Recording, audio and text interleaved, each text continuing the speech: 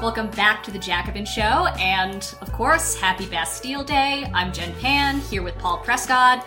Paul, how will you be celebrating the storming of the Bastille?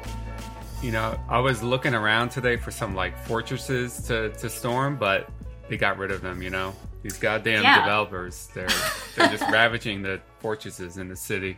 The real estate developers at it again. Yet more reason why we need another French Revolution. Right. We need a counter-revolution to rebuild them, and then another one to a revolution to take them over. Right. Yep, exactly. So, of course, today we are talking about the French Revolution. As I'm sure you all saw, our guest is Slavoj Žižek. Full disclosure, we actually pre-recorded an interview with him because, of course, he is in Slovenia, which has quite a significant time difference from here. But it was a great interview. I had a really great time. He is just joyful and extremely smart guest, as usual. I loved talking to him. Yeah, I mean, it's always a wild ride with him. You never know where it's going to start and where it's going to end. So that was a great interview. Actually, let's play a short preview of the interview because he won't be on for a while. But this is what it's like. I just want to know, no hidden preference. Do you prefer me to make a brief statement, or it's a pure third-degree examination of a potential enemy where you just bombard me with questions? Whatever you like. We have some questions prepared, so I think I'll just start with kind of a broad one, and then let's see where it goes. Yeah. Because I did wrote some psychotic notes readable only to me, so you know that as an old communist told me when I was young, we communists love spontaneous debates, exchange with the people. Yeah. But to prevent enemy provocations, the spontaneous debates have to be especially well prepared in advance. Yeah, exactly. So that was a small taste. Stay tuned for Slavoj's psychotic notes. Right. And I really hope he saved all of his notes, because that's got to go in some library at some point. I would love to read all his notes. Yeah, the Žižek collection. Oh, yeah. Yeah. So again, of course, we will be talking to Žižek a little more about the French Revolution, the legacy of the French Revolution, how Robespierre did nothing wrong, and also the legacy of the Enlightenment. But before we get to that, and actually before we make our own comments about the French Revolution, I do want to quickly mention that Jacobin Magazine is having an amazing sale today. For Bastille Day, you can get an international print and digital subscription for the low price of $17.89. See what we did there? And domestic subscriptions are $7.89. So we actually have a link in the description box, which you can click, or you can go to Jacobin's site and use the code Bastille Day to get that discount.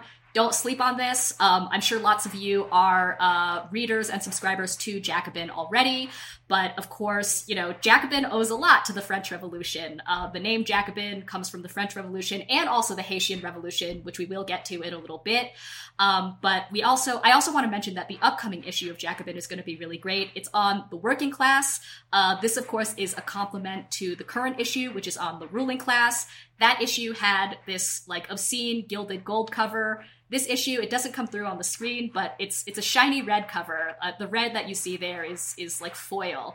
So definitely subscribe to the print issue. I believe Vivek Chibber is in this, Liza Featherstone, Megan Day, Ronan Burtonshaw, all the faves. So get your subscription. All right, I think now it's time for us to dive into the French Revolution a little bit. As I said, we will get to some of the more substantive legacies of the French Revolution, but I just wanted to kick off with something a little bit lighthearted. I would be remiss if I did not shout out our friend Amber Frost's conception of the dirtbag left. If you are a regular viewer or fan of Chapo Trap House, you've probably heard this before. This is basically her defense of political vulgarity, right? So she makes the argument that vulgarity, the concept of vulgarity, can be used strategically by people on the left. And of course, we see one of the greatest examples of this during the French Revolution, when revolutionaries produced a slew of materials attacking the French monarchy, in particular Marie Antoinette. Amber, of course, includes this iconic image of Marie Antoinette hanging out with an ostrich dick. And of course, you can find lots of other extremely vulgar and tasteless materials against the French monarchy from this time period. And Amber writes in her article, let's see, one lesson of the French Revolution is that rudeness can be extremely politically useful. There are arguments to be made over who constitutes a valid target, but when crude obscenity is directed at figures of power, their prestige can be tarnished even in the eyes of the most reverent of subjects. So we love political vulgarity, especially when it comes to overthrowing the monarchy or getting rid of capitalists. And again, on a lighthearted note, I also wanted to bring up one other thing before we get into kind of the meat of the discussion. And this has to do with a recent sort of college campus controversy. So a couple weeks ago, I just happened to look in the news and I saw that Brandeis University was under fire a little bit because they released an oppressive language list, which included phrases such as picnic, killing it, rule of thumb, walk in. If you go through and read the article, it also included the term people of color because you're supposed to say BIPOC now. And, you know, truth be told, this list wasn't really that big of a deal. It was something the university released and, you know, I'm sure nobody's going to pay attention to it and they have no way of really enforcing it. But predictably, of course, conservatives kind of lost their minds and it became this minor internet scandal. But the thing that really stood out to me was the inclusion of the word picnic. And what Brandeis said about the inclusion of this word is this. So they said that the word picnic is often associated with lynchings of Black people in the United States, during which white spectators were said to have watched while eating, referring to them as picnics or other terms involving racial slurs against Black people. And I actually have heard this before. I think that it's a meme that sometimes circulates around social media. I was really racking my brain because I remember a character in a 90s or early 2000s teen movie said this, and I really can't remember what the movie is. I think it might be She's All That. If you happen to know, if this rings a bell, stick it in the comments because I would love to know. But in any case, the point is, in popular culture and just in kind of our collective imaginary, I think this idea that picnic has racist roots has circulated for a while. Now, it's not true. Reuters recently released a kind of debunking of this myth. They quoted this guy, Dr. David Pilgrim, who is a historian of the symbols of the Jim Crow era. And what he said was this: the word picnic derives from the 17th century word pique-nique, a term used to describe a social gathering in which attendees each contributed with a portion of food or another useful item. That's true. You can, look back to the French texts at that time and you can sort of see where the word pique-nique kind of germinated.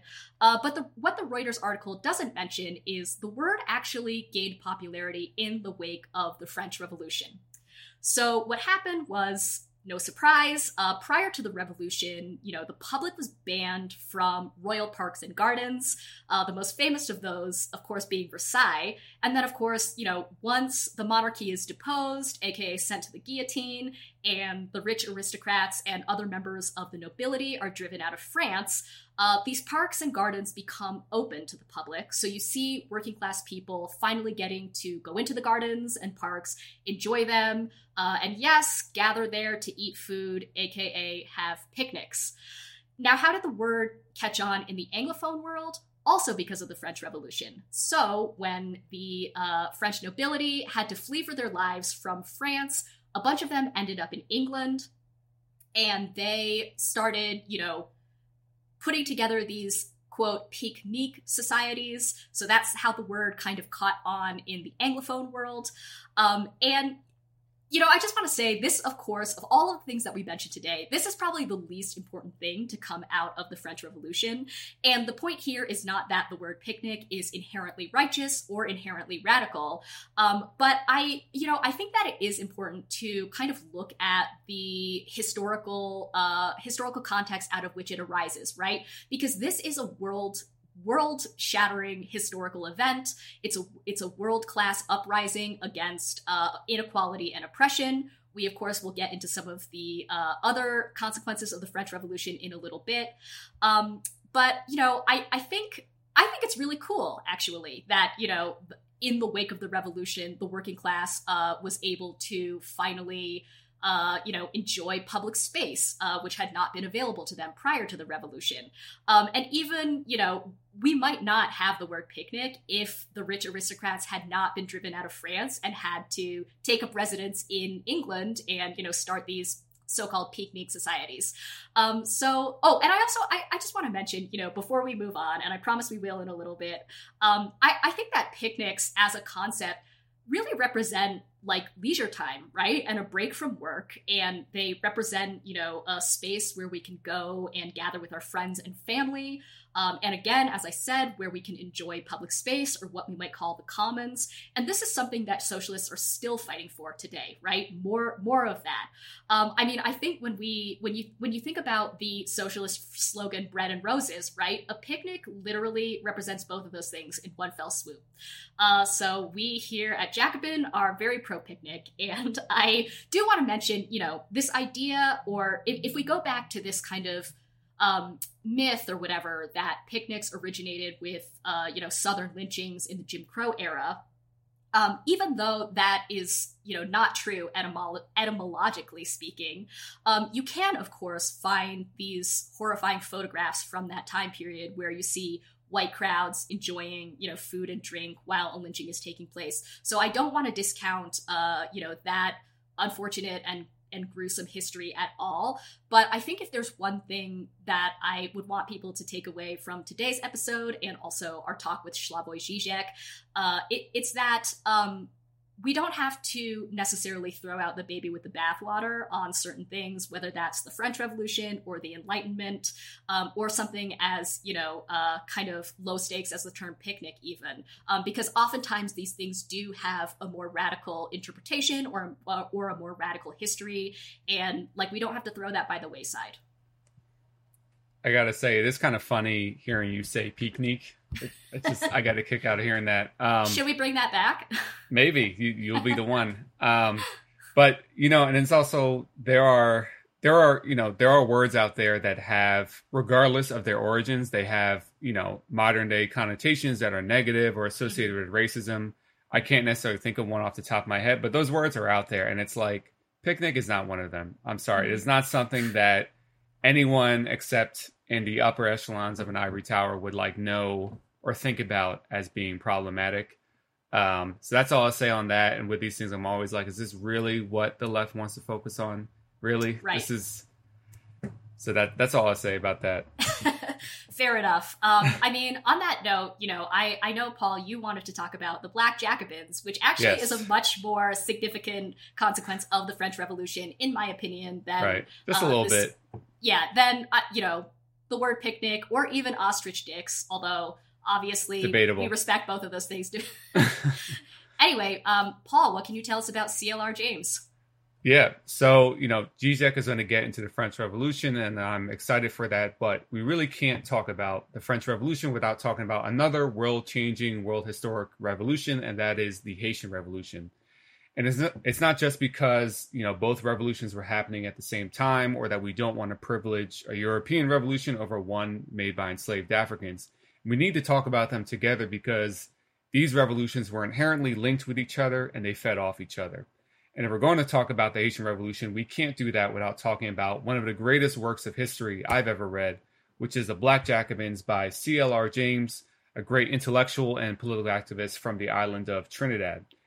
And he wrote this book in 1938 when he was fully immersed in the Marxist movement, as a Trotskyist to be precise.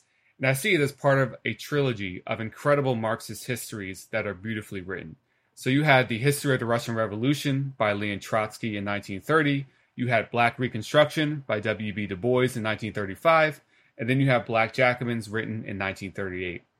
And these works are reflective of an age when global capitalism was in crisis, and Marxism was seen by many great intellectuals as a critical tool for understanding social and political history. And in this segment, I can't really do justice to the entirety of the Black Jacobins as a book or the Haitian Revolution as a whole. But I do want to highlight the central thesis James made about the nature of the Haitian Revolution and how it was intimately tied up with the same ideas of modernity and enlightenment that powered the French Revolution. Haiti was arguably France's most important and profitable colony, and it all came through the sugar plantation. James saw the sugar plantations as a contradictory force. On the one hand, it was a barbaric force, subjecting Black Haitians to the worst kinds of brutality. But on the other hand, it was a modernizing force, and it exposed Haitian slaves to a very modern form of social organizations. James compares the sugar plantations in Haiti to modern industrial factories. Haitians lived in a greater concentration than urban proletariats.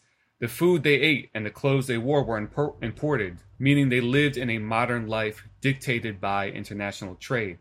And just like the conditions of industrial capitalism created for industrial workers would be reflected back in the way the workers organized, for James, the plantation system made its victims into modern proletariats, and they used modern organizational methods to overthrow that system. The sugar plantation was directly affected by international political developments. Enslaved Haitians paid close attention to these developments, and white French slave owners talked openly about the French Revolution in front of them, thinking they were too stupid to understand what was going on. But they did understand, and they were deeply moved by what was happening in France and the ideas of freedom that inspired it. And as we usually see with revolutions, the logical next question is, why can't that happen here? The first rising of Haitian slaves was in 1791, and from then on, what happened in Haiti played a big role in what happened in France.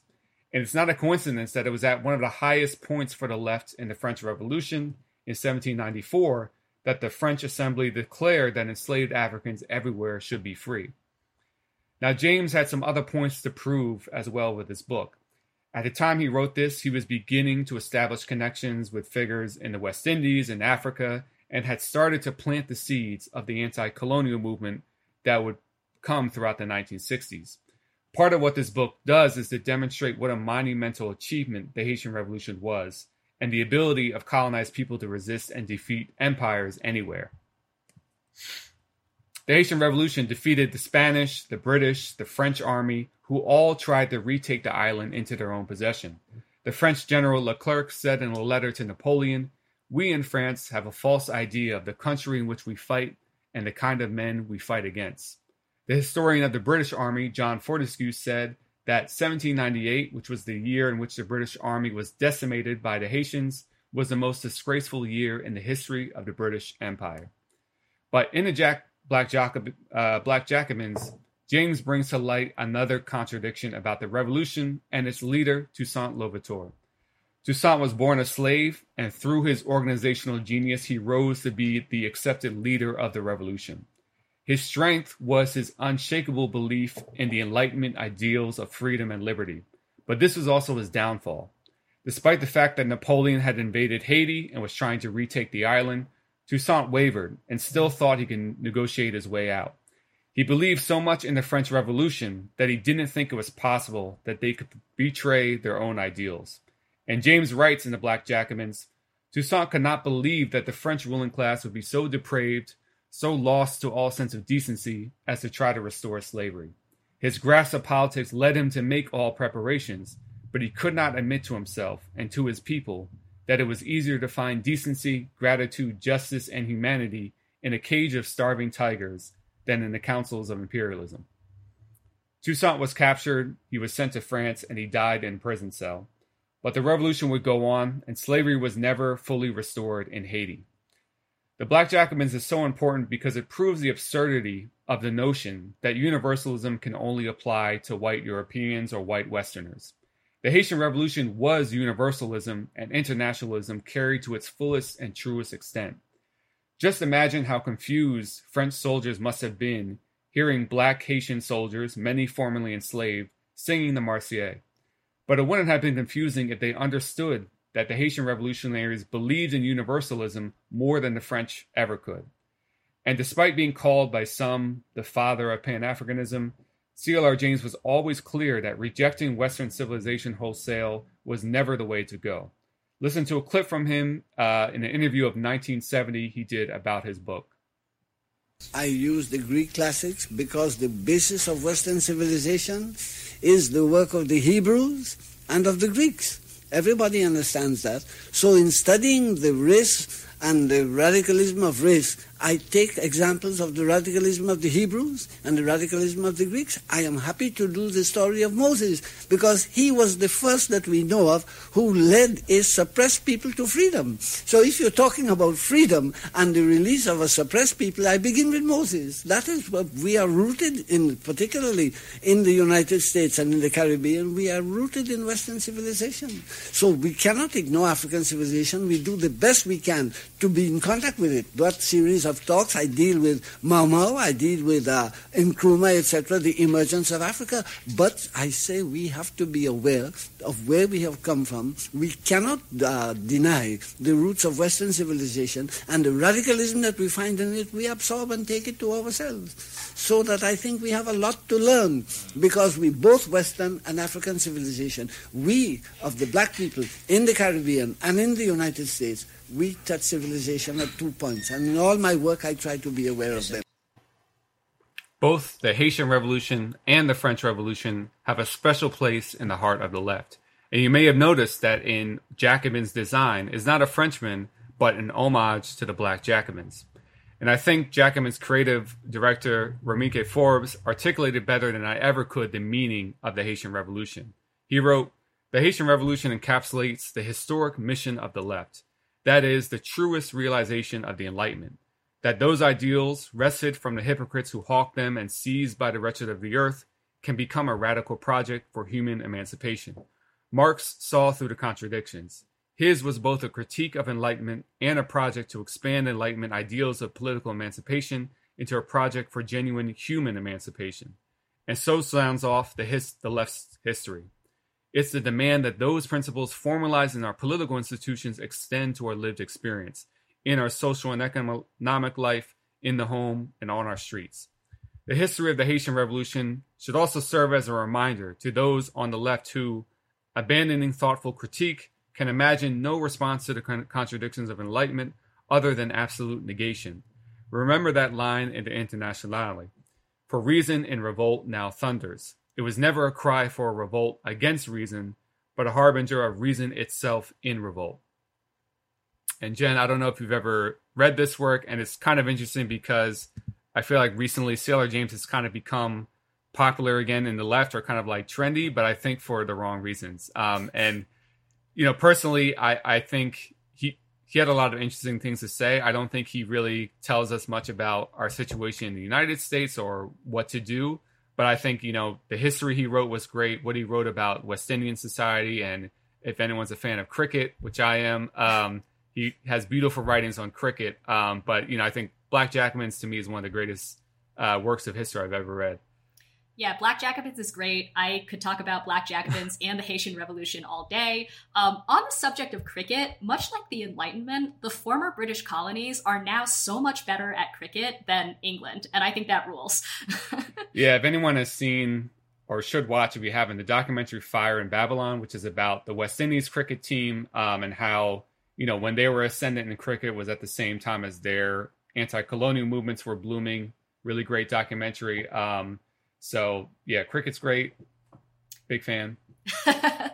I do want to mention on the subject of the Black Jacobins and the Haitian Revolution, I hope this is not controversial, but the one reason why I have never been super crazy about the famous Audre Lorde quote, "The master's tools can never dismantle the master's house," is because I think you only have to look at the Haitian Revolution to show why that statement falls short, right? I mean, as you pointed out in your segment, the Haitian Revolution was about seizing the promise of the Enlightenment, and really, really pushing those contradictions to the fore. And like, they did that amazingly. I mean, like, you know, C.L.R. James, you mentioned this in your talk as well, and C.L.R. James in his book mentions, you know, the Haitian troops singing La Marseillaise, which of course is the French national anthem, but it's also been kind of, since the French Revolution, a mainstay of I guess, liberation and resistance, right? Right. During World War II, I mean, that comes a little later, but during World War II, of course, the French resistance famously sang La Marseillaise against the Nazis and the Vichy regime.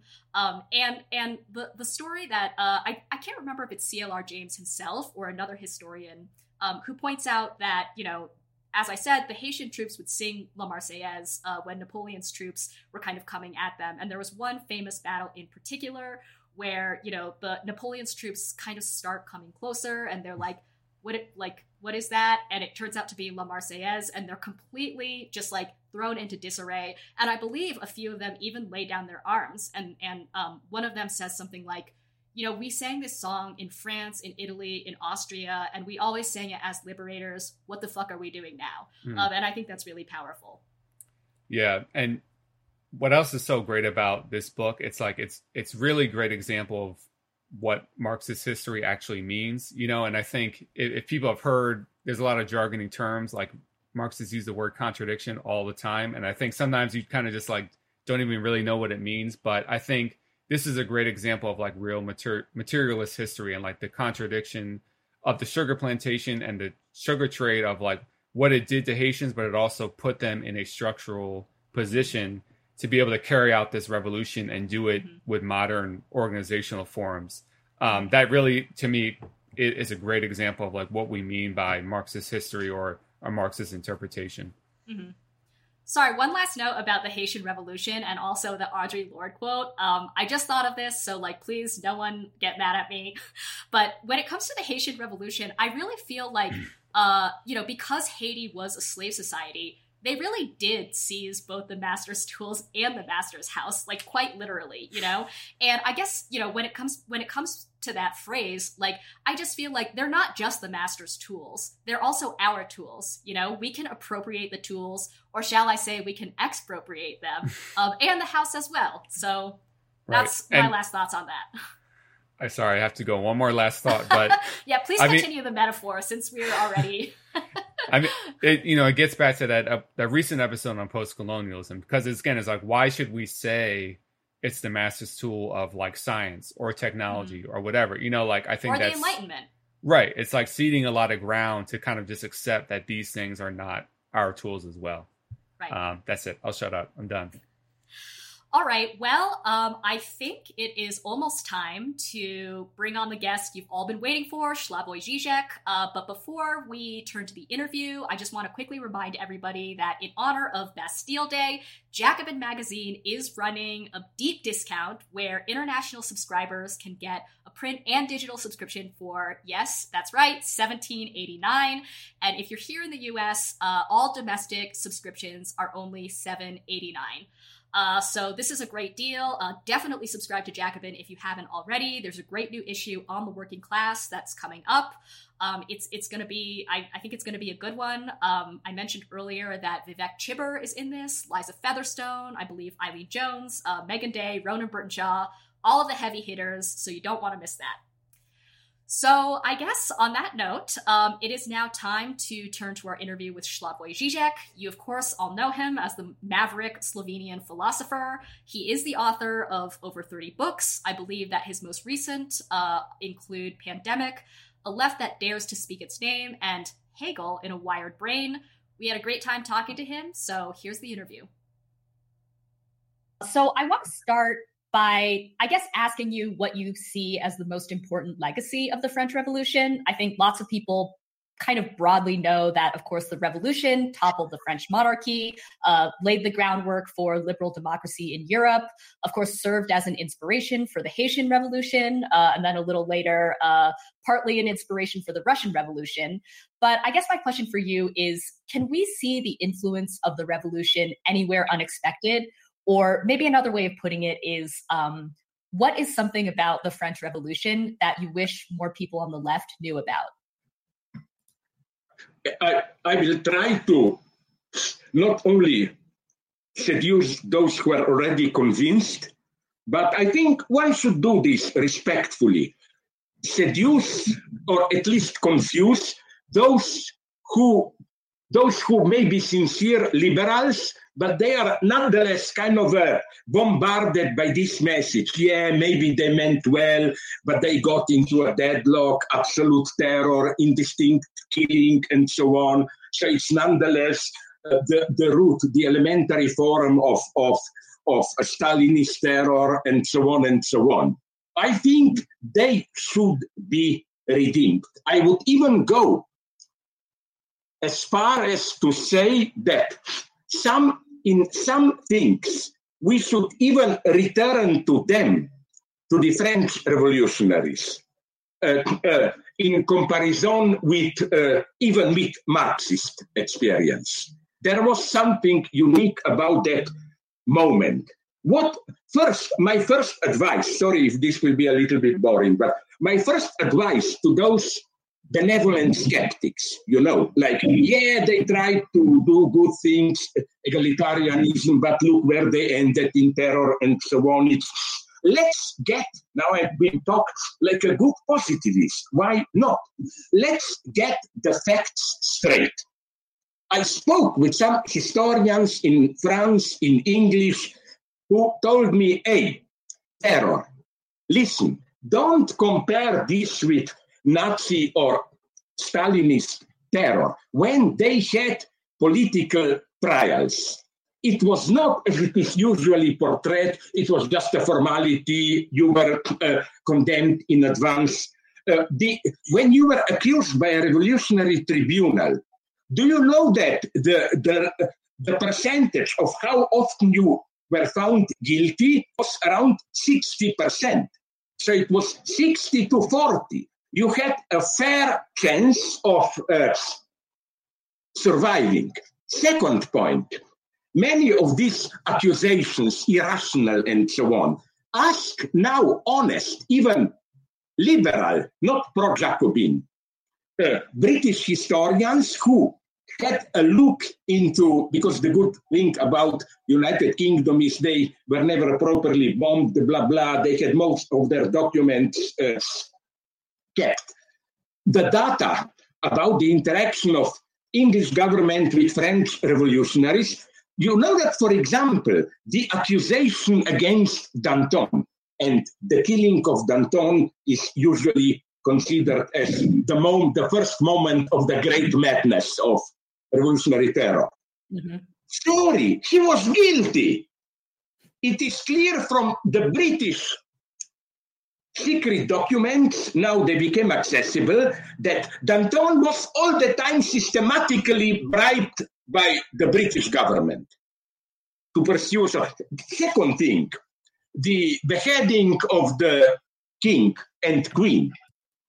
Sorry, they revolutionaries wanted to give him a chance, but while he was not even in prison, just isolated in his castle, the king, the royal family were constantly plotting with the enemies who were attacking France of how to overthrow the French government.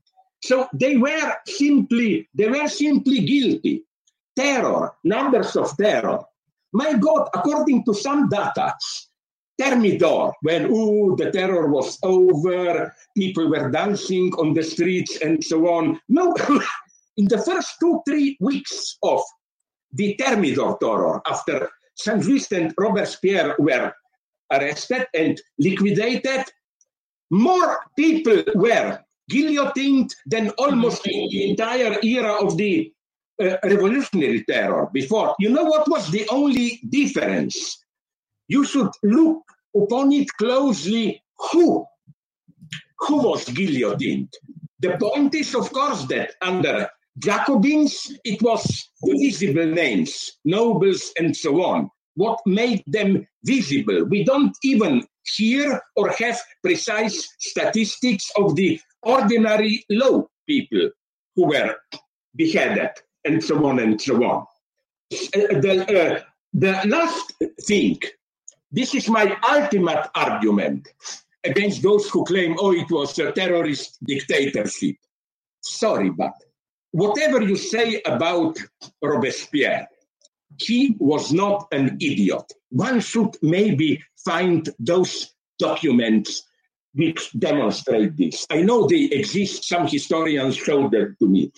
Do you know that Robespierre again and Saint-Just were not idiots? They saw it coming, the gradual organization in the Assemblée Nationale, National Assembly, of a new coalition to oust, to throw out the Jacobins. And they were, if anything, they were too procedural, liberal. They didn't want to do a simple coup d'etat to introduce direct terror. No, it was quite tragically naive. In the days before Thermidor, Robespierre was seen walking along the river Seine in Paris, just thinking about his speech. For him, the medium where he will win was not arrest the counter-revolutionaries and so on. It was a big speech in Assemblée Nationale. And it failed. He was overthrown by a simple majority of votes. I'm sorry, that's not how you overthrow this true totalitarian dictator and so on and so on.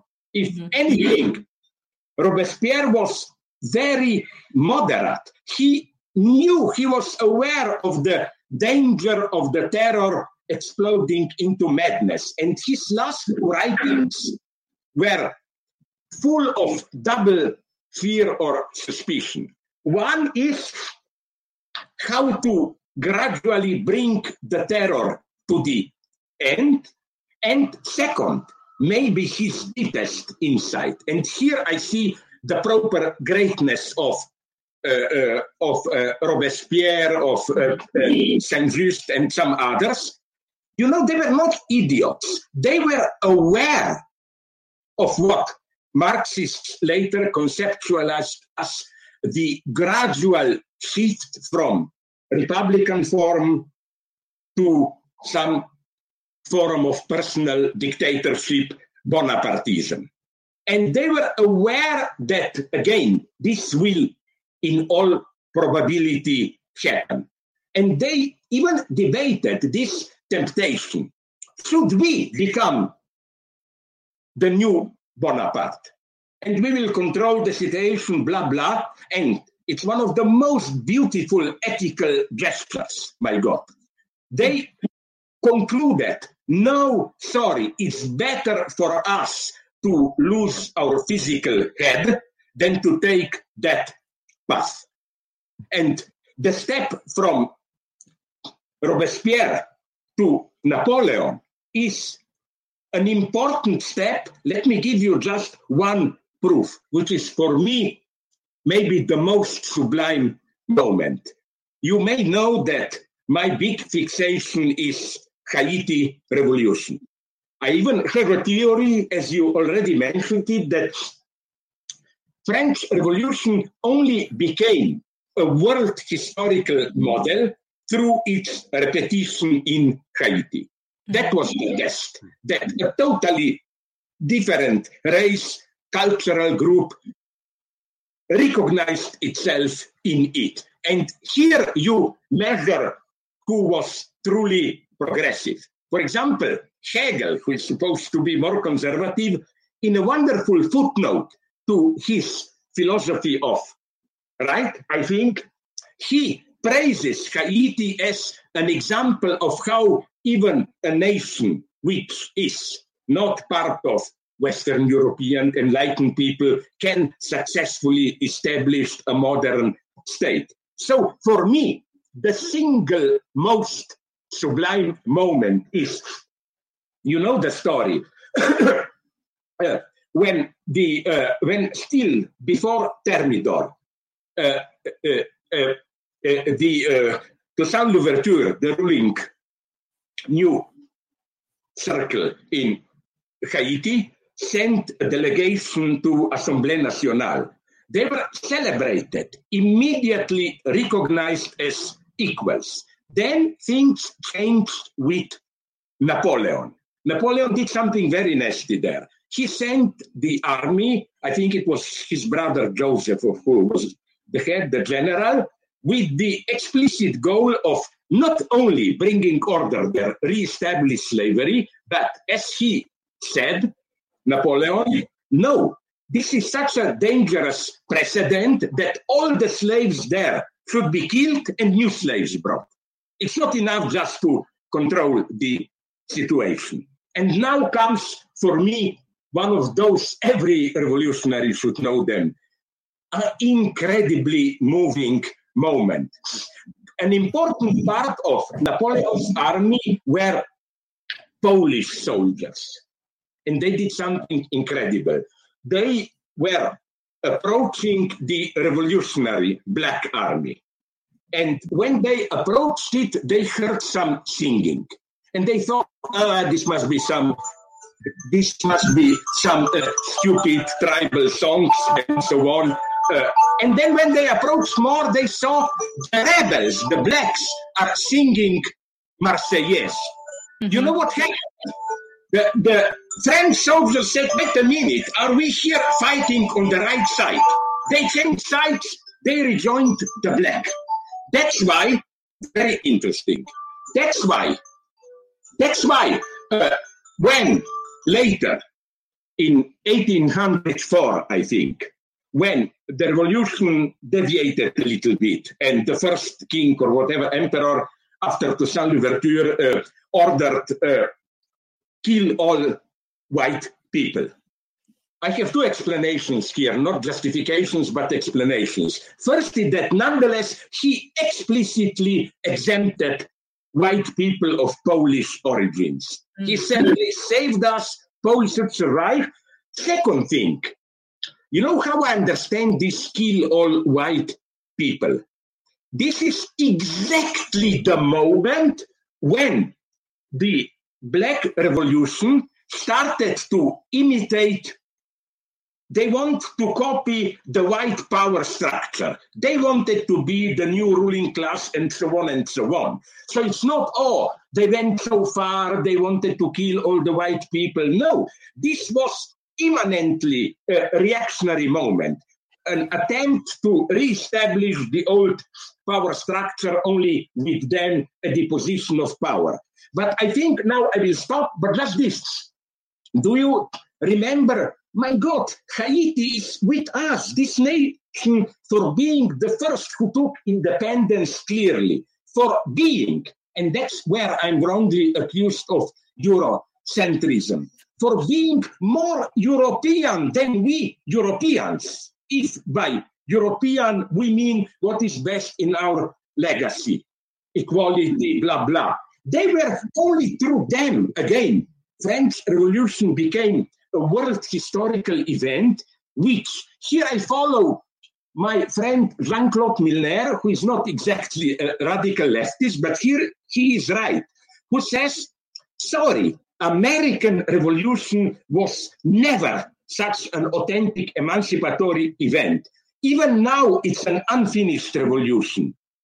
It drags on. That's why American Revolution, in a nice polemics against Hannah Arendt, Milner develops this, how American Revolution was always a compromise. Lincoln, again, it didn't succeed. You had the Ku Klux Klan and so on and so on.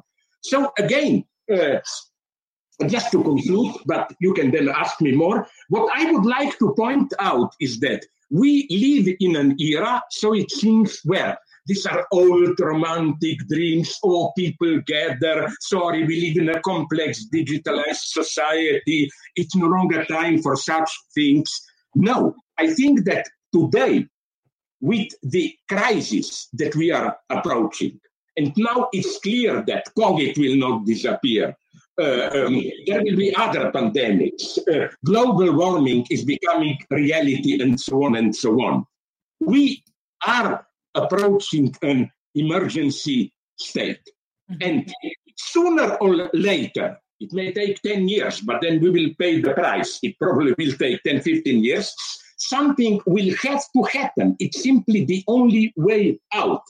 First, voluntarism in a progressive sense. Like, we cannot justify measures of how to reorient our production to fit the to feed ecological goals, protecting environment. You cannot ground this in some objective necessity of productive forces. We simply should act, even if it's again the market logic. Second point, egalitarianism. Even those in power has to pay now lip service to it.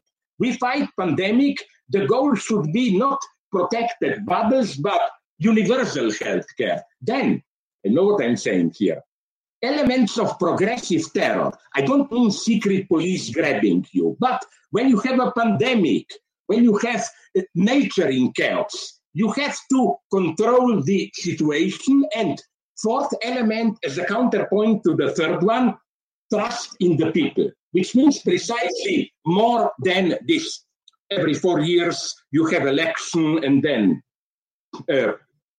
corruption takes on and so on and so on. It was already clear in fighting the pandemic that the best countries, still now at least, the best in dealing with the pandemic, were those where the state could rely on the people. For example, although now they have a little bit higher number, but the miracle till 2 months ago was Vietnam.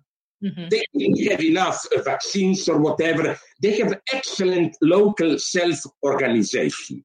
These four features, voluntarism, egalitarianism, terror in good sense, and trust in the people, this will be needed. This is needed in emergency states. So I think, again, that something like the way the Jacobins acted, of course, in different conditions, but this basic logic will have to be reinvented if we mean it seriously, coping with not just one catastrophe. Pandemic, it will be another pandemic, it will be ecological catastrophe, and so on and so on. There is no return to normality. We will need this type of radical measures. I'm here on Lenin's side. People are often telling me, but you are critical of Lenin sometimes. I say maybe, but the only Lenin I really don't like, and I hope you also, is Lenin Moreno, the president who delivered a song to them. No, I think that what has to be done now cannot be formulated in this, for my taste, a little bit too trustful. Standard Marxist notion, the relations of production are forces of production, blah, blah. No, we should act not literally, but in the spirit of what Lenin did. He saw out of all these standard evolutionary Marxist formulas an opportunity for the revolution. Remember that Mensheviks were not some bad guys. Okay, they were, but basically they were simply old-fashioned Orthodox Marxists. When Marx said, you remember, when Marx said, one thing is certain, I'm not a Marxist. I think precisely Mensheviks. Their idea was, don't dream about the revolution now. The situation is not yet ripe. We first have to enact the passage to bourgeois democracy in an orderly way, and so on and so on. No, we cannot play this game today. We should act in a voluntarist way and a little bit faster. I've spoken too long. Please, put on at least now, Eugen, put on your stupid black leather. Actually, I'm going to hand the leather over to Paul. So, when speaking of that, what do you think we can learn about the nature of counter-revolution and reaction from the experience of the French Revolution and even the Haitian Revolution? What does it teach us about the nature of counter-revolution? First, the usual thing is to say that the Jacobins were too radical. They should have been looking for a pact and so on. But you know, it's the same as with October Revolution. It's often said that they could have predominated in a more peaceful, organic way, that it is the Red Terror which caused them the counter-revolution, civil war. Look, it's not so simple. Can we even imagine today the tremendous pressure under which France was in 1892, early 93, and then Soviet Union in 1918, beginning of 1919. In both cases, the central government controlled, I think, around only 1/7 of the territory of the state. And this was not just like in Vendée, some primitive farmers rebelling and so on. As concerning future Soviet Union, you know which book is the absolute one to read? It's difficult to get today.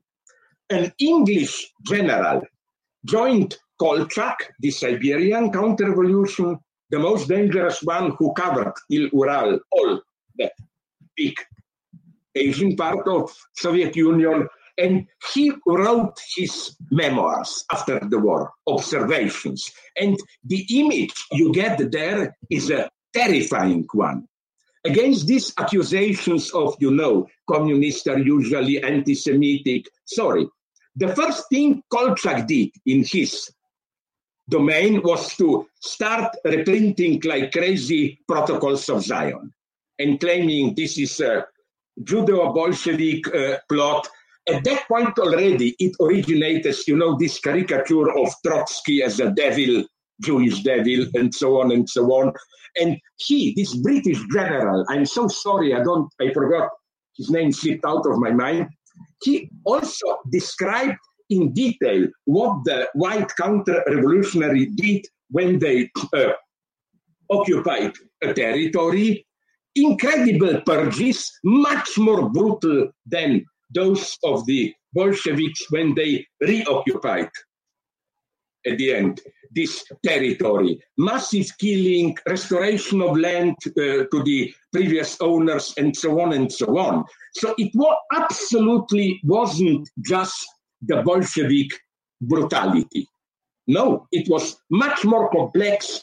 It was also that farmers, say, Bolsheviks, we don't trust them. Okay, let the white people, let the counter-revolution come. And then the situation for them got much worse.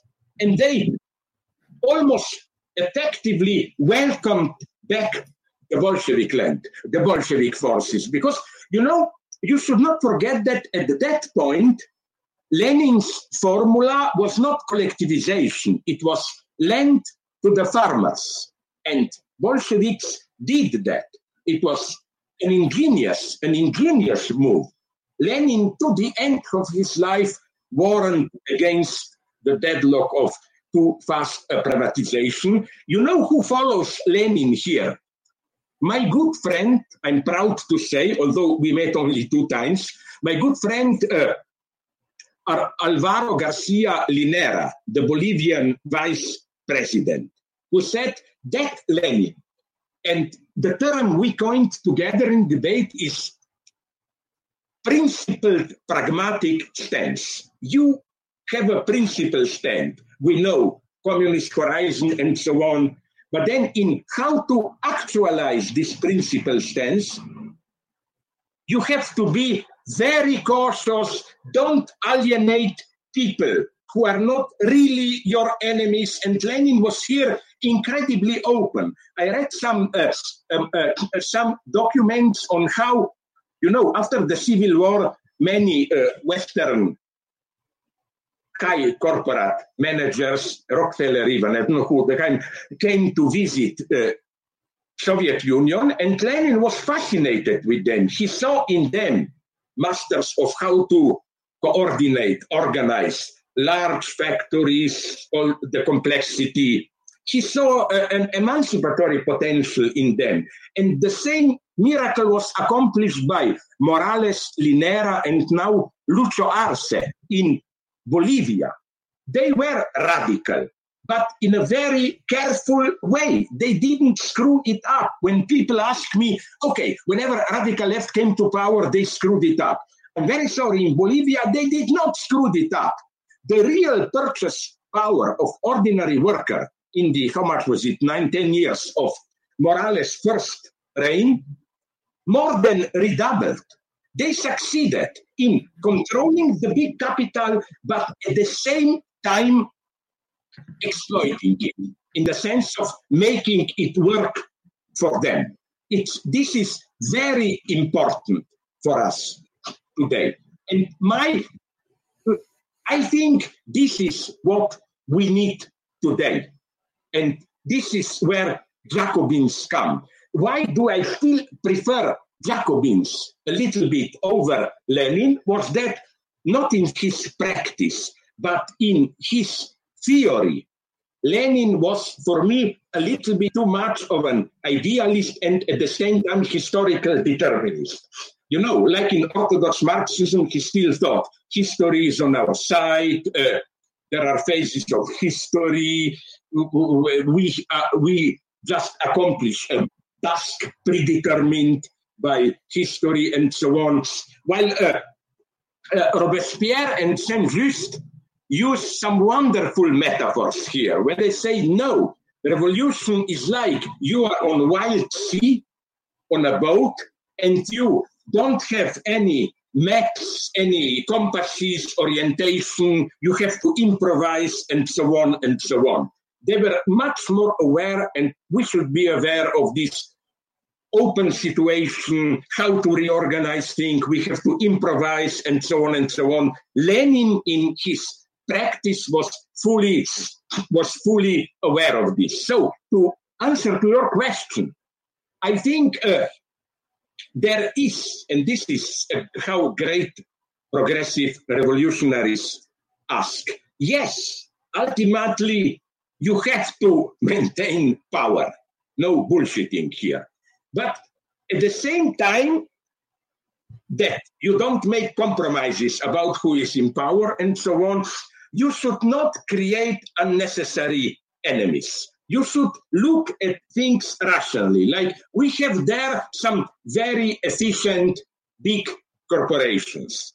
How to control them but not ruin the production? How to make them work for us? Or as Lenin was aware, new economic policy. He was well aware that state cannot provide this small level production of consumerist goods. So let's use them. It can be controlled, and so on and so on. That's, I think, how you really fight a counter-revolution. By this mixture of, on the one hand, at the principle level, no compromises. But you should nonetheless give those who are in principle your opponents, you should give them a chance, like obey our rules, contribute to the welfare of the nation, and okay, we tolerate a certain level of your wealth, and so on and so on. It can be done. Again, of all the countries, Bolivia proved that it can be done. Now people tell me, right-wingers, but look at Haiti, even now, you remember a week ago or when the prime minister killed and so on.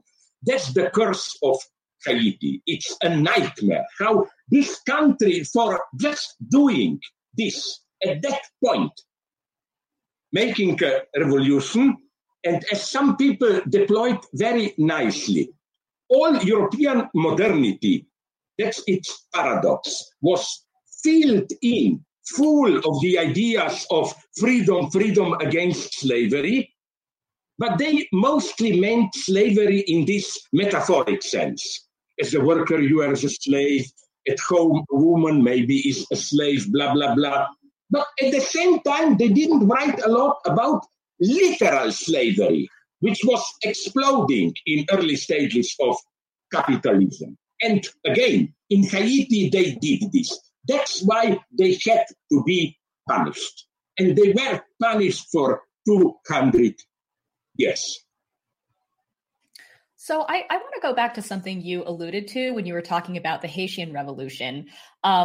or the Haitian Revolution and the French Revolution. So, as we know, the principles of the Enlightenment very heavily influenced the French revolutionaries. And as you mentioned, you can see that sort of being pulled through to the Haitian Revolution.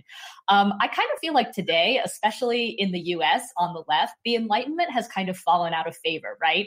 And you had sort of mentioned this or alluded to this as well. I think there's a conception among some people that, Enlightenment principles or Enlightenment values are somehow Eurocentric or non-universal, or perhaps I should say that the very Enlightenment concept of universality is something that a lot of people on the left in the US now try to push against.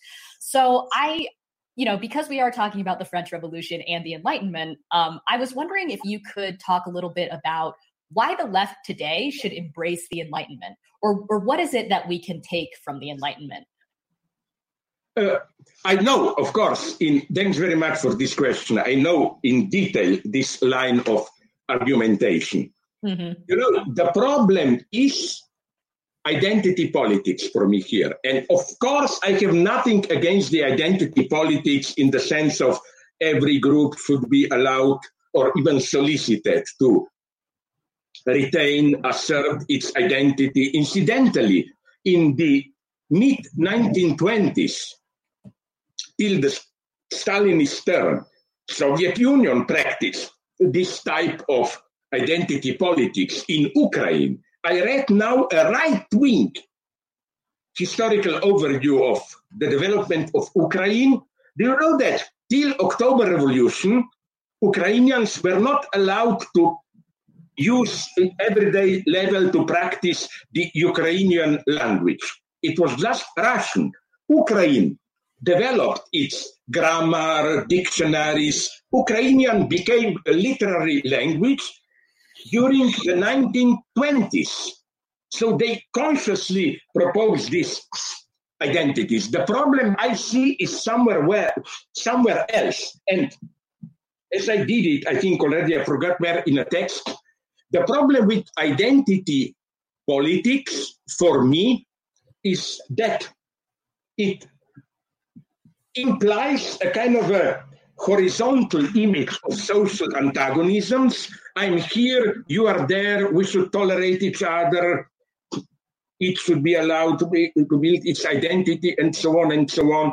And you can see the catastrophe of this the moment you apply it to class struggle. Now comes my provocation. The movie which triumphed at Oscars this year, Nomadland. It's honest, nice, liberal, yeah, but I think it's a wrong step towards what I'm tempted to call classism, in the sense of class identity politics. The thesis is implicit, at least the way I experience the movie. Look, even those poorest workers who cannot even afford a home, permanent home, who had to drive around searching for job and so on, even they have their own cultural identity, even they have their own way of life with small rituals, solidarity, and so on and so on. I don't buy this. I think that the problem of this type of nomadic proletarians cannot be solved in this sense that you provide a proper cultural identity for them, but that you demonstrate precisely that their situation is so tragic that they cannot reach a full, satisfactory self-identity. As Marx put it about proletariat, their identity is self-contradicting. They cannot achieve that. Incidentally, in the same way, maybe I will even now write a new text criticizing this new woke Hollywood, politically correct Hollywood movies, which I think are very dangerous. Like, I didn't see it, I read about it. Luca, this new Disney cartoon about a boy from the sea off Italian coast, sea monster who can adopt human image and then becomes friendly with, I think, a gay boy, ordinary Italian man, and they overcome the barriers, develop friendship, and so on and so on. we see, of course, this is meant to be as a parable for every hatred of the otherness, LGBT, immigrants, and so on and so on. But I'm always very suspicious when a whole set of social contradictions, like why are immigrants coming here? What are the social antagonism among the immigrants? What are we doing wrong with the immigrants? Why can't we deal with the problem of immigrants just in this pure humanitarian way? Oh, there are poor people, we are humans, let's help them, and so on and so on. No, the way to really help them is to question our politics of colonialism. Look at all these critical points. Refugees, immigrants from Africa, not to mention ISIS, Syrian civil war, and so on and so on. I wrote a short text apropos Donald Rumsfeld, where I claim, my God, Rumsfeld was the main creator of ISIS, in the sense that it's this catastrophic politics in Iraq, Syria, and so on, which created ISIS. Changes had to happen at this level. So, you know how far I'm ready to go here. Now, this will be a problematic part, but please take me seriously. I don't trust humanitarians who say, but immigrants are suffering so much, we should help them. No, I would much more trust a slightly conservative guy who says, immigrants are annoying me. They are too different. I don't want them here, but I want to be honest. They live in a shitty place there. So let's stop what we are doing economically, politically, so that they will be able to have normal life there. The moment the problem is put in the terms of humanitarianism, are we good enough to help them and so on, something is terribly wrong. Again, the problem is the global international situation. The problem is not, oh my God, there are immigrants on our border, should we allow them in or not? Of course we should allow them, to avoid a misunderstanding, much more than we do. But this is not the solution. And at this level, again, I'm already for years ago suspicious of this certain kind of identity politics. You know what is my primordial experience here? I remember I'm old enough, before Mandela and ANC took over, the last 20 years of apartheid rule in South Africa. You know that apartheid ideology was absolute identity politics. Their argument, I read some of their text, against simply giving the blacks right to vote was, my God, but look, they have wonderful, authentic, ancient culture. If we give them the right to vote, they will just become alienated consumerists like us, and so on and so on. Here, I love my friends from these minorities whose answer is not a hypocritical one, but a wonderfully open one. Yes, please, why not? Let us, allow us, please, to experience a little bit of your corrupted welfare state alienation and so on. You know, there is so much hypocrisy here. So that's my worry, that how to really solve the problems. And it's not just at a moral level. It's a question of survival for all of us. If things that are now happening still in the Middle East and other parts, Guatemala, parts of Africa, and so on, if this is not resolved there, then this situation of allowing a certain amount of them to come, I'm not talking from my perspective, to Western Europe will just breed hatred here, and even more crucial, we are not receiving here the true victims. It's good to see at the statistics. Average immigrant, apart from a minor number, are those who are aggressive, strong enough to pay all the bribes and so on. The truly poor remain there in terrible conditions. I think, again, we should move to this level of seeing the global problem, seeing where are the roots of the problem. If not, we are lost. And so the spirit of the French Revolution, and I think the Enlightenment in general, was kind of infused with this hope and hope and progress for the future. And I think on the left, especially in academia, there are certain trends such as like Afro-pessimism or postmodernism that don't have the same kind of hope. And a lot of revolutions of the late 18th, early 19th century were kind of fueled by these common themes, grievances, social forces. Do you see any prospects for revolutions in the 21st century? And if so, what factors do you think will fuel them?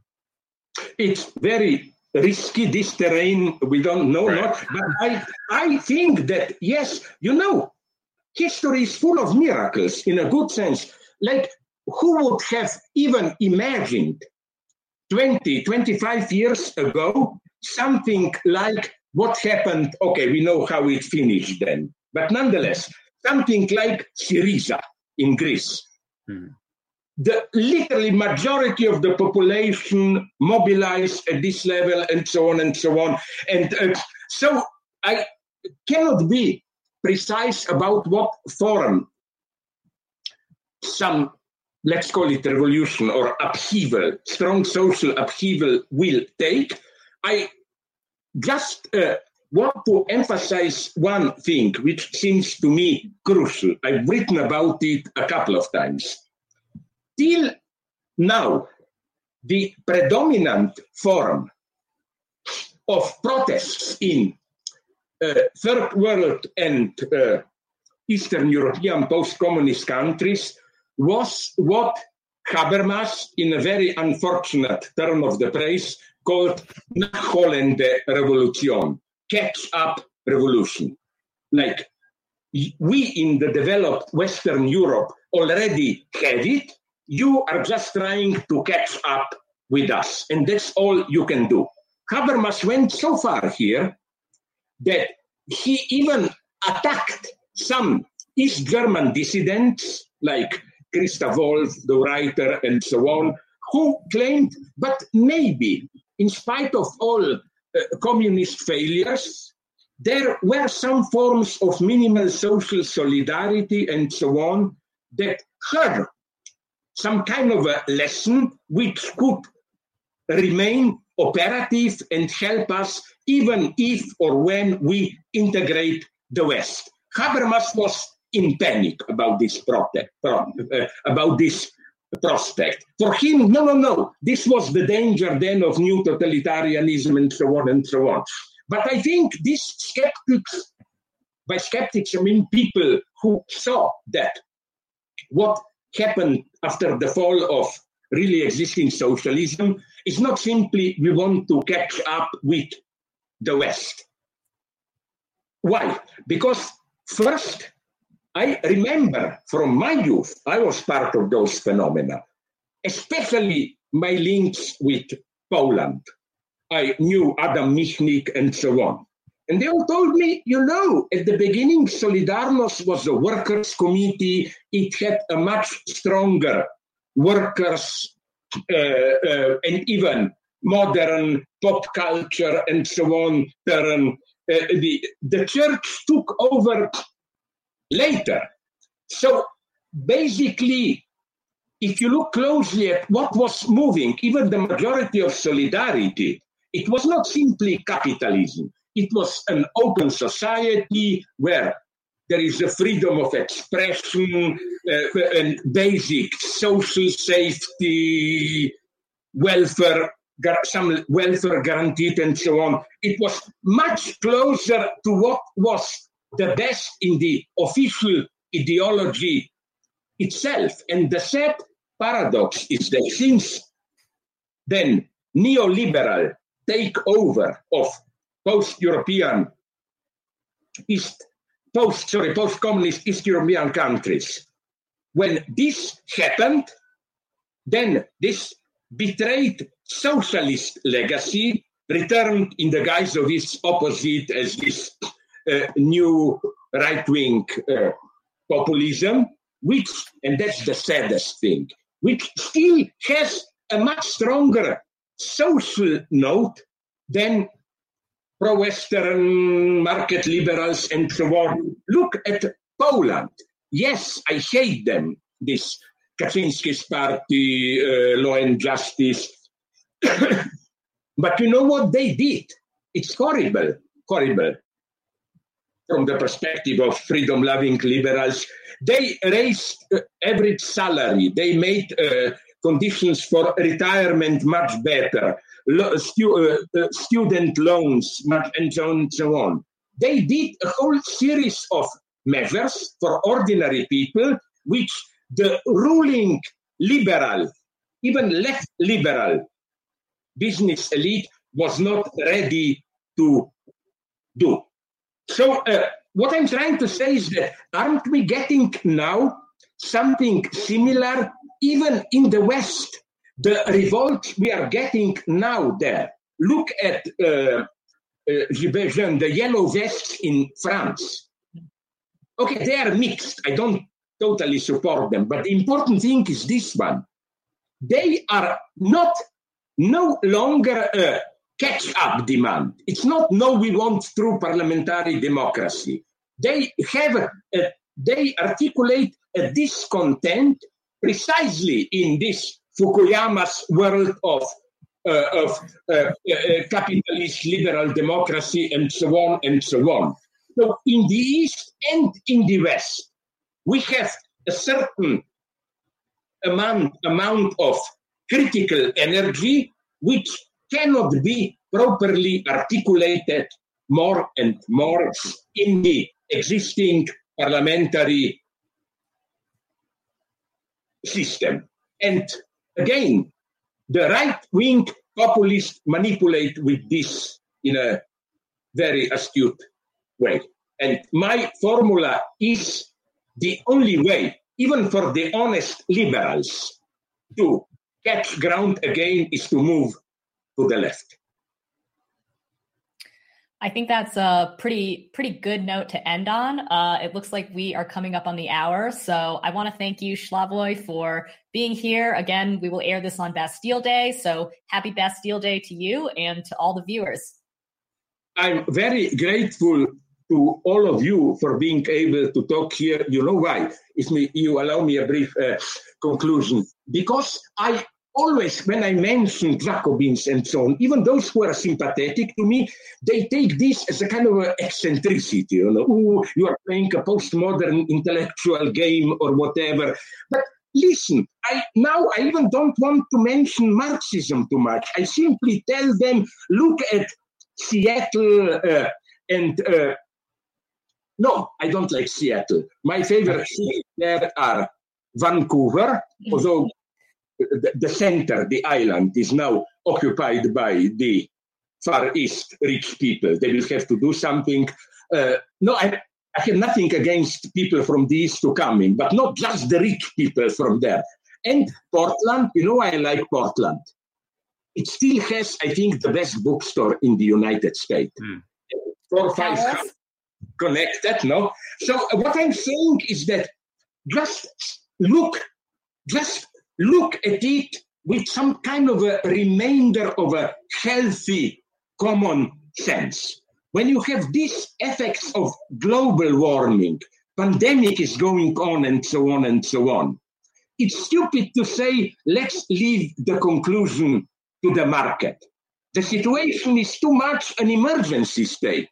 It's not, I don't like the metaphor of war here, but it is some kind of a warlike emergency state. And let me give a metaphor which I hope all rough militarists will like. You are attacked by an enemy and you need planes and tanks. And if you don't say, okay, let's address the market, let's, blah, blah. No, you have to organize it in a voluntarist way immediately. We need 10,000 tanks, we need bombers, and so on. And just saying that the same thing is here. That voluntarism is needed. Again, egalitarianism, not in this abstract sense, everybody the same salary, but in this simple sense of never should we in the pandemic, for example, sacrifice one part of the world of one part of our own population. It doesn't work. Healthcare simply has to be universal. Not to mention the new crisis. We will need some transnational organizations with enough force to even enforce solutions. I think it's totally realistic if these trends of extreme heat, drought in some places will go on, to somehow execute large movements, tens of millions, even more of the population. And we cannot afford today to do this through war, as it was done in the past. These are, for me, simply things of common sense survival. So my concluding formula is that as we know many things, but the most surprising thing is our self-imposed blindness, how many things we refuse to know. We simply act as if, the pandemic will be over, or so what if some oysters are frying in the ocean near Vancouver, and so on and so on. But it's clear that these phenomena are just popping up here and there, and they're gradually combining in a more global change of balance. Like, what gives me panic is that it's not just there, Vancouver. Did you read what is happening now in those places which were usually proclaimed the coldest places in the earth, in northern Siberia? They also are at 35 degrees now. We have to get ready. I'm not saying panic. I'm saying getting ready for large movement of the population, emergency measures, and so on and so on. And I think here, communism, some form of communism will be necessary. Capitalism cannot confront these problems.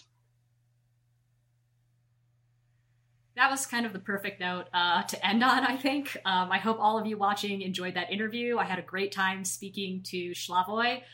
Paul, any last thoughts on the Slavoj interview? Just never a dull moment. Might not always agree with him, but it's always interesting. Indeed it is. I also want to quickly mention, we tentatively asked Slavoj if he would come back in October to talk about the Russian Revolution. So if you enjoyed that, please hit like, and we will have to get him back.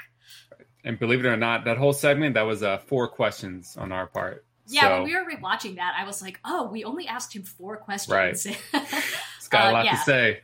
Yeah, like you said, never a dull moment. So I want to say we actually have another guest coming on in just a minute. This will be part of the Labor Pulse segment, and I will hand it over to you, Paul, for that.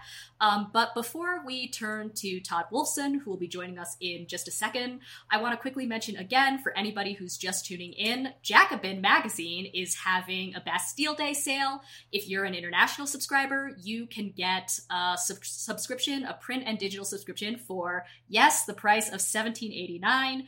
If you're here in the US, a domestic subscription is $7.89.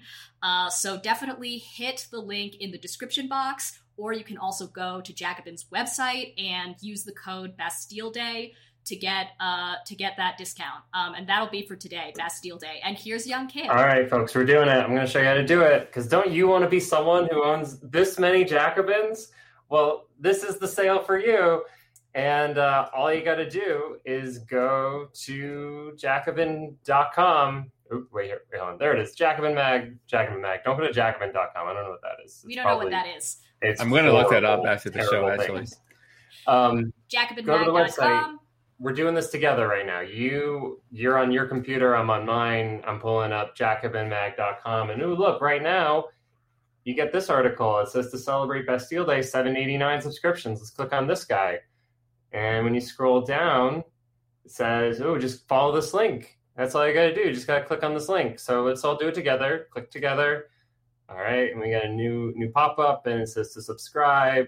And you can get one for yourself, or you can get one for someone else. It could be a gift. This could be like a generous thing you do today. Have you done something generous today? This could be it. Self-improvement. Subscription levels, all this. You want to get it for the year, or you can get it for 3 years. Maybe you're going to save some money. But the biggest thing is that when you scroll all the way down, look, I'm going to save $22.06. That's like a lot of coffee or something. I don't know. It's like a New York cup of coffee. That's the most hokey bit. I don't know if I mentioned this earlier, but I think an international subscription is usually over $50 because of the shipping costs. So definitely, if you're outside of the US, get on the $17.89 deal. It's also more than half off if you're in the US. So this is a really good deal. You don't just get the print issue, you also, can access everything online, and you have access to all of Jacobin's archives. So if you missed, for instance, one of the early issues that had the IKEA guillotine on the cover, I don't know if, Cale, you have that one. That's real old school. It also serves as a home gym, as Cale, you can see from Cale. Yeah. You can lift weights with it. It's great. I'm balancing my computer on it right now. It's helping me raise. There you go. So many things. So again, for today only, the Bastille Day sale, use code Bastille Day or click the link in the description box. This is the new issue that's coming out on the working class. Very, very appropriate for today. So don't sleep. Good stuff. Get it. All right. Well, I think it's time for our next guest. So this is part of the Labor Pulse segment. We're going to be speaking to Todd Wolfson from Rutgers University. Paul, take it away. All right. And before I start, just a reminder, we've been on a roll with these Labor Paul guests. So I don't want to miss out, but keep submitting questions. If you have any questions about labor unions, labor union history, whatever it is, put them in the chat. We are looking at them and collecting them, and I will try to answer it. But I want to bring on someone I've gotten to know virtually over the next few months. Todd Wolfson is joining us. He is an associate professor of journalism and media studies at Rutgers University and president of the Rutgers Union of Graduate Workers, Faculty, and Postdoctoral Associates. Welcome, Todd. Thank you so much for having me, Paul and Jen. Never fun to follow Zizek in an interview. Yeah, I should have just said that now for something completely different, but very important. So you just got done attending, and I think you helped put together this Higher Education Labor Summit. So could you just talk a little bit about that? Like, what was the impetus for putting this together? What kind of came out of it? Tell us about it. Absolutely. So it was last week on Wednesday and Friday, and it's the Higher Ed Labor Summit, Building a Movement to Transform Higher Ed. And basically, it's important to note the context. Higher ed is in both a acute and long-term crisis. The long-term crisis has been massive disinvestment from federal and state government, and that's led to public universities in particular reaching in all sorts of ways, moving towards, as we all know, a neoliberal or corporate form of governance of our higher ed institutions, which has led to rising tuition costs and growing student debt, but also a growing number of contingent workers in higher ed, including adjuncts, and that's one of the segments of the labor force we see the most as the most exploited, but we also are talking about staff. So that's been a crisis in higher ed over the last 50 years. And then with the pandemic, we've seen an acute crisis. Higher ed was hit particularly hard by the pandemic. 650,000 people in the U.S. lost their jobs, and that's about 13% of the sector. So in general, higher ed has seen these two crises. But we've also, those of us in labor have also seen a moment where there's a lot of hand-wringing and discussion at the federal level about what's to be done in higher ed. Competing bills, one the American Families Plan, and another from Senator Sanders and Rep. Jayapal, which is called College for All. And so we recognize this as a moment to step into the space and build a collective voice to fight for the future of higher ed. And the only way we're going to transform higher ed is if labor leads the way. And so we had this summit last week. It was 2 days. We had hundreds of participants from 75 different unions, representing over between 300,000 and 400,000 workers. We came out with a platform to focus us on next steps and how to build power together. So that's what it was about, and I can say more about what the platform is, et cetera. Yeah, the platform, but also maybe first, I mean, what kind of interested me about this is you united. It wasn't just like faculty and grad students, right. All types of workers, including blue collar workers that work on the campus. So maybe could you talk about how did you bring those forces together, and then about the platform you hammered out?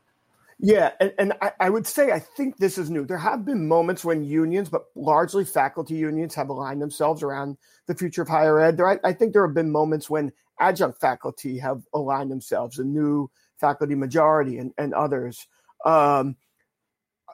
So since the pandemic, I've been president of Rutgers faculty, grad, postdoc union, and we've had an ongoing fight with the Rutgers administration. And what we did in order to respond to that was we pivoted away from a local specific fight with the university towards an industrial model of organizing, right? So we brought in 20 unions that represent 20,000 workers, and we aligned ourselves towards a single strategy to fight back, and we won. And so it got us thinking about how that could work at a national level.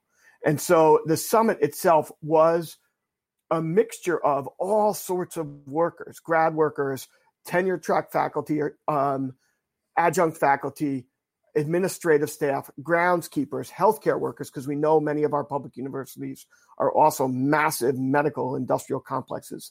And so it was across the spectrum. And I think our analysis is, if we're going to reform higher ed, it can't be one part of the labor force within the industry leading the way. It needs to be a collective, united front. So that's what we built out, and we're starting to build out. So for instance, some of the conveners were, one of the major conveners was AFSCME 3299, which has, I think, about 30,000 administrative staff and all sorts of staff in the UC system in California. Another was Union of Rutgers Administrators, which is administrative staff. We had unions from medical parts of universities like Rutgers and others, the SUNY system. So it's a broad base that we're trying to build and we think that's the only way we can actually win this fight. Yeah, and that definitely is appealing to me. And I hope this doesn't sound bad, because sometimes when, there's higher ed labor fights of grad students or not, it does seem kind of like isolated and, not necessarily of the utmost importance. But I think, when you think about it, like take Philadelphia, universities are a huge part of our economy. And of course, it's not just the professors. I remember when I was at Temple, dining hall workers were in a union, the groundskeeping staff. So it really is a big force that can be brought together, and it is important for the economy. It's critical to the economy, right? And also when you think about something like the pandemic and you think about how the managers of our public institutions act, we know what they've done historically, and we know what they did here, which is they always went after the most vulnerable workers. So they went after adjunct faculty, they went after staff, and largely disproportionately low-wage workers, largely disproportionately women and people of color. That happened at Rutgers. It happened across the nation in the layoffs. And so, and then also when we think about students, the people who are most burdened by student debt because of the rising tuition costs are largely working class kids. And so if we want to reimagine higher ed and also fight student debt, the way we're going to do it is to build a broad-based force with staff and adjunct faculty leading the way. And that's what we're trying to build out now. And so I'll just say to you, Paul, to your point, as the president, I'm vice president of my union, but as the president of a faculty union, what I stepped into was a place where faculty really feel like special unicorns, right? That they're different, that they're not workers. And what we have to do is change that way of thinking and build a sort of ideological and political force that recognizes us all as workers that make our institutions run, whether we're serving food at the dining halls, whether we're teaching in a class, whether we're working on the grounds, whether we're security guards, et cetera. And so that's what we're trying to do, and that's the goal here. Awesome. So do you want to talk about what are some of the highlights of the platform that you all discussed and decided on? Yeah, I think the highlight here is fighting against, what we're trying to do actually first and foremost is to build an aligned social force that can continue to fight in the medium term over a set of these issues. And the reality is it hasn't existed in higher ed. There has not been an alignment of forces. And part of this is because of the way we're represented. We're all represented by unions that have another workforce that's dominant, whether it's K-12 for AFT, whether it's municipal workers for AFSCME, whether it's industrial workers for UAW. And so what we've recognized is if we're going to actually make a play here, we need to build alignment amongst all the local unions together and step forward there. And so the main goal is to use the fights over higher ed funding right now to build this force that's both around legislative fights, but also ultimately about direct action and building collectivity and building this social force. And we've been watching our siblings in K-12 and been really inspired by the leadership, the Red for Ed movement, but also the work of unions like CTU or UTLA. And so I think for us, we want to build this engine, but in the short term, what we're doing is focusing on these federal bills. So there's the Biden-backed plan, the American Families Plan, which calls for free college education for community colleges, for two-year institutions.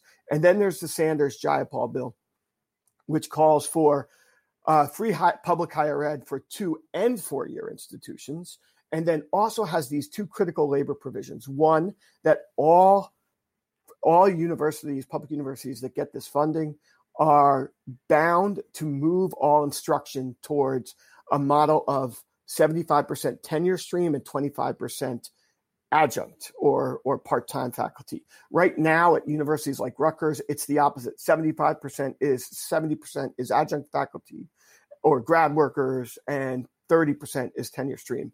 And they also have a corollary provision that all these institutions like Rutgers, if they're going to get this money, they must move to a 75% tenure stream model, and they must hire first and foremost their own contingent faculty for those new roles. And so the unions at this event very strongly back this plan. And we are going to lift our voices up and demand that whether it's College for All or the American Families Plan, that in it, that there is funding for public universities at 2- and 4-year institutions, and that there is these two labor provisions that will create less contingent labor. We also want pay parity for part-time teachers. So whether you end up being a tenure stream faculty member or an adjunct faculty member, we want you paid as much as tenure stream faculty. That's all awesome stuff. And maybe to go backwards a little bit, I know this might be kind of a big question, but you recently had a fight over what's called work sharing. And I think our audience might want to know what that is. It probably sounds like a really nice thing to people. Can you talk a little bit about what is work sharing and how did you all fight it at Rutgers? Yeah, so we fought for it. It's complicated. So what work sharing is, what the university at what Rutgers did was the pandemic hit and they laid off 1,000 workers. Again, dining staff and adjunct faculty, largely low wage, largely women and people of color. We built an alliance of 20 unions, and we turned to the university and said, with the CARES Act, we can build a plan out that saves the university $100 million, which is about what they said their shortfall was because of the pandemic, doesn't cost workers a dime. And if we give you that, we demand that you don't lay anyone off. And what we offered actually was work share. And what that means simply, it comes from Europe, and it's a social democratic model. And basically it says that in a time of crisis, the state picks up the cost of the employee, a part of the cost of the employee for the employer. In this case, Rutgers. They share the cost. The employee is furloughed, but the employee doesn't lose that money because the state picks it up through unemployment. So with the CARES Act and then with the later pandemic relief bills, there is unemployment. And through that unemployment from the federal government, we're able to keep everyone whole while furloughing, which saves Rutgers money. And so we offered that to the university. Ultimately, we forced them to accept it. We saved the university $100,000. We got all our staff rehired, and we got all our adjuncts rehired. We'll see, but we expect them all to be rehired in September. We also won important things for our grad workers and others. So it was something we actually fought for in order to lead in a moment when we knew the university was going to take the most irresponsible approach, which is lay off low-wage workers, et cetera. So we got them all hired back through the WorkShare program. Thanks for correcting me. I don't know why I was thinking that you all were against it. And then, it feels like so many things in society, it's like before COVID and after COVID, where we kind of have this sense, even though we don't know fully what's going to look like, that things are kind of changed forever after COVID. How do you think that's playing out in the university? And I know you were already saying that, of course, for years, like universities are becoming more neoliberal in different ways. This has already been a trend, but do you see anything kind of being accelerated post-COVID? Absolutely. So we're in these fights at Rutgers, and you think about Naomi Klein's work, Shock Doctrine, right? And the argument that they will never let a good crisis go to waste. So we had deans and administrators saying, literally, we must use this crisis to create a more efficient workforce. What that meant to them was disciplining faculty, disciplining staff, and getting rid of redundancies. And so we expected them, and they did attempt to take every nasty managerial strategy to speed up the workforce and to get rid of redundancies that they could. And they used the pandemic to do that. And so there's no reason to expect that they are going to stop with that strategy, whether we're talking about Rutgers, whether we're talking about Temple University or Penn State or the UC system or SUNY, right? And so that's the fight in front of us, is a series of neoliberal managers who run our institutions and their attempts to speed up the workforce. And so this brings me to the last goal that we have at Rutgers, and I think we need to have across the university, across the nation, which is in our public institutions, in our public universities, we must fight for workers' councils that govern these institutions, because we know that the people governing these institutions and running them now do not do it in the interest of the students, the parents, or the workers who make these universities run, or the states in which they're embedded. And so the only people that can reimagine higher ed, public higher ed in particular, that speaks to the states and the parents and the students and the workers, is the workers and the students together. And so on the medium-term horizon, we will fight over who governs our institutions. Very well said. And the last question, I hate to respond to what you just said was something so trivial, but the chat is exploding about the Ducks in the background. Yep, I don't know if you have any final words about the Ducks. Well, we all need to collectivize ourselves. And as you can see behind me, the Ducks have collectivized themselves here, and they are demanding a more just situation. I'm on the Jersey Shore. And so they're demanding a very different situation for ducks down here. No more hunting. Wow. Radical. Well, thank you so much, Todd, for coming on. I mean, you're really doing great work, really kind of pioneering work in the labor movement in higher education. So thank you so much. I'm sure I'll see you in like a Zoom meeting probably next month or something. But thanks so much for coming on. Thank you so much for having me, Paul. Thank you, Jen. And it was great to follow Zizek. So that's fantastic. Thank you, Todd. Wow, Todd really he handled the Ducks question like a pro. Yeah, I think he maybe he saw it coming. Okay, yeah. I would love for Zizek to be here to comment on the Ducks. I'm sure he would have a totally different interpretation. That would be like another 30-minute answer we'd have to deal with. Yeah, exactly. That was a great talk, though, a great interview. And like you mentioned at one point, I think that sometimes when we think about like academic unions or grad student unions, there's a little bit of it seems kind of rarefied, or like the academic world seems like not where our strategic focus should be. But it's really great to hear that over at Rutgers, what they're doing, organizing across both the professional workers and the blue collar workers as well. And as you pointed out, so-called blue collar workers, or like university staff, actually constitutes a huge portion of the people who work at a university. And I think, as you mentioned, they very frequently sort of go unnoticed, or, aren't really acknowledged as, members of the university, but of course they are. Right. And I'll just add one anecdote from something I did recently. I've helped volunteer in New York canvassing for a candidate for city council, Jasleen Kaur, who came in second place. She did really well. It was her first time running. So I went up with some DSA people to help. And, on the doors, I found the thing that resonated the most with people, especially older people. A lot of them were skeptical of her age. She's younger, and they asked about her experience. But what resonated them with the most was about fully funding CUNY, which is it's a great working class institution in New York, a very affordable community public university. And that really was the thing I found that on the doors, the issue that most people, got excited about, and actually more so older people who remember when it was more affordable. Yeah, right. Just to say that, I know sometimes on the show we kind of rag on academia, but I do think some issues, I think if they're framed the right way, actually do resonate a lot with people. Mm-hmm.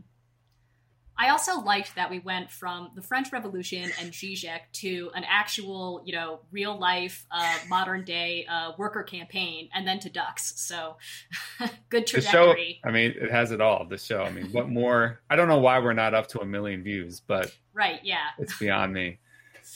Anyway, again, I want to wish everybody a happy Bastille Day. Please hit like and subscribe. Share this video if you liked it.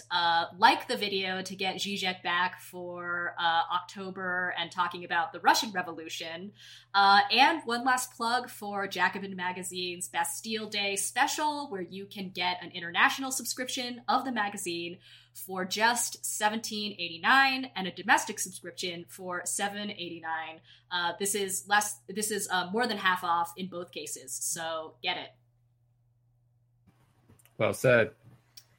All right, well, good night, everybody. Enjoy the rest of your Bastille Day, and actually, we won't see you next week. We're off, FYI, but the week after that, we will be back. So good night, and until then. Good night.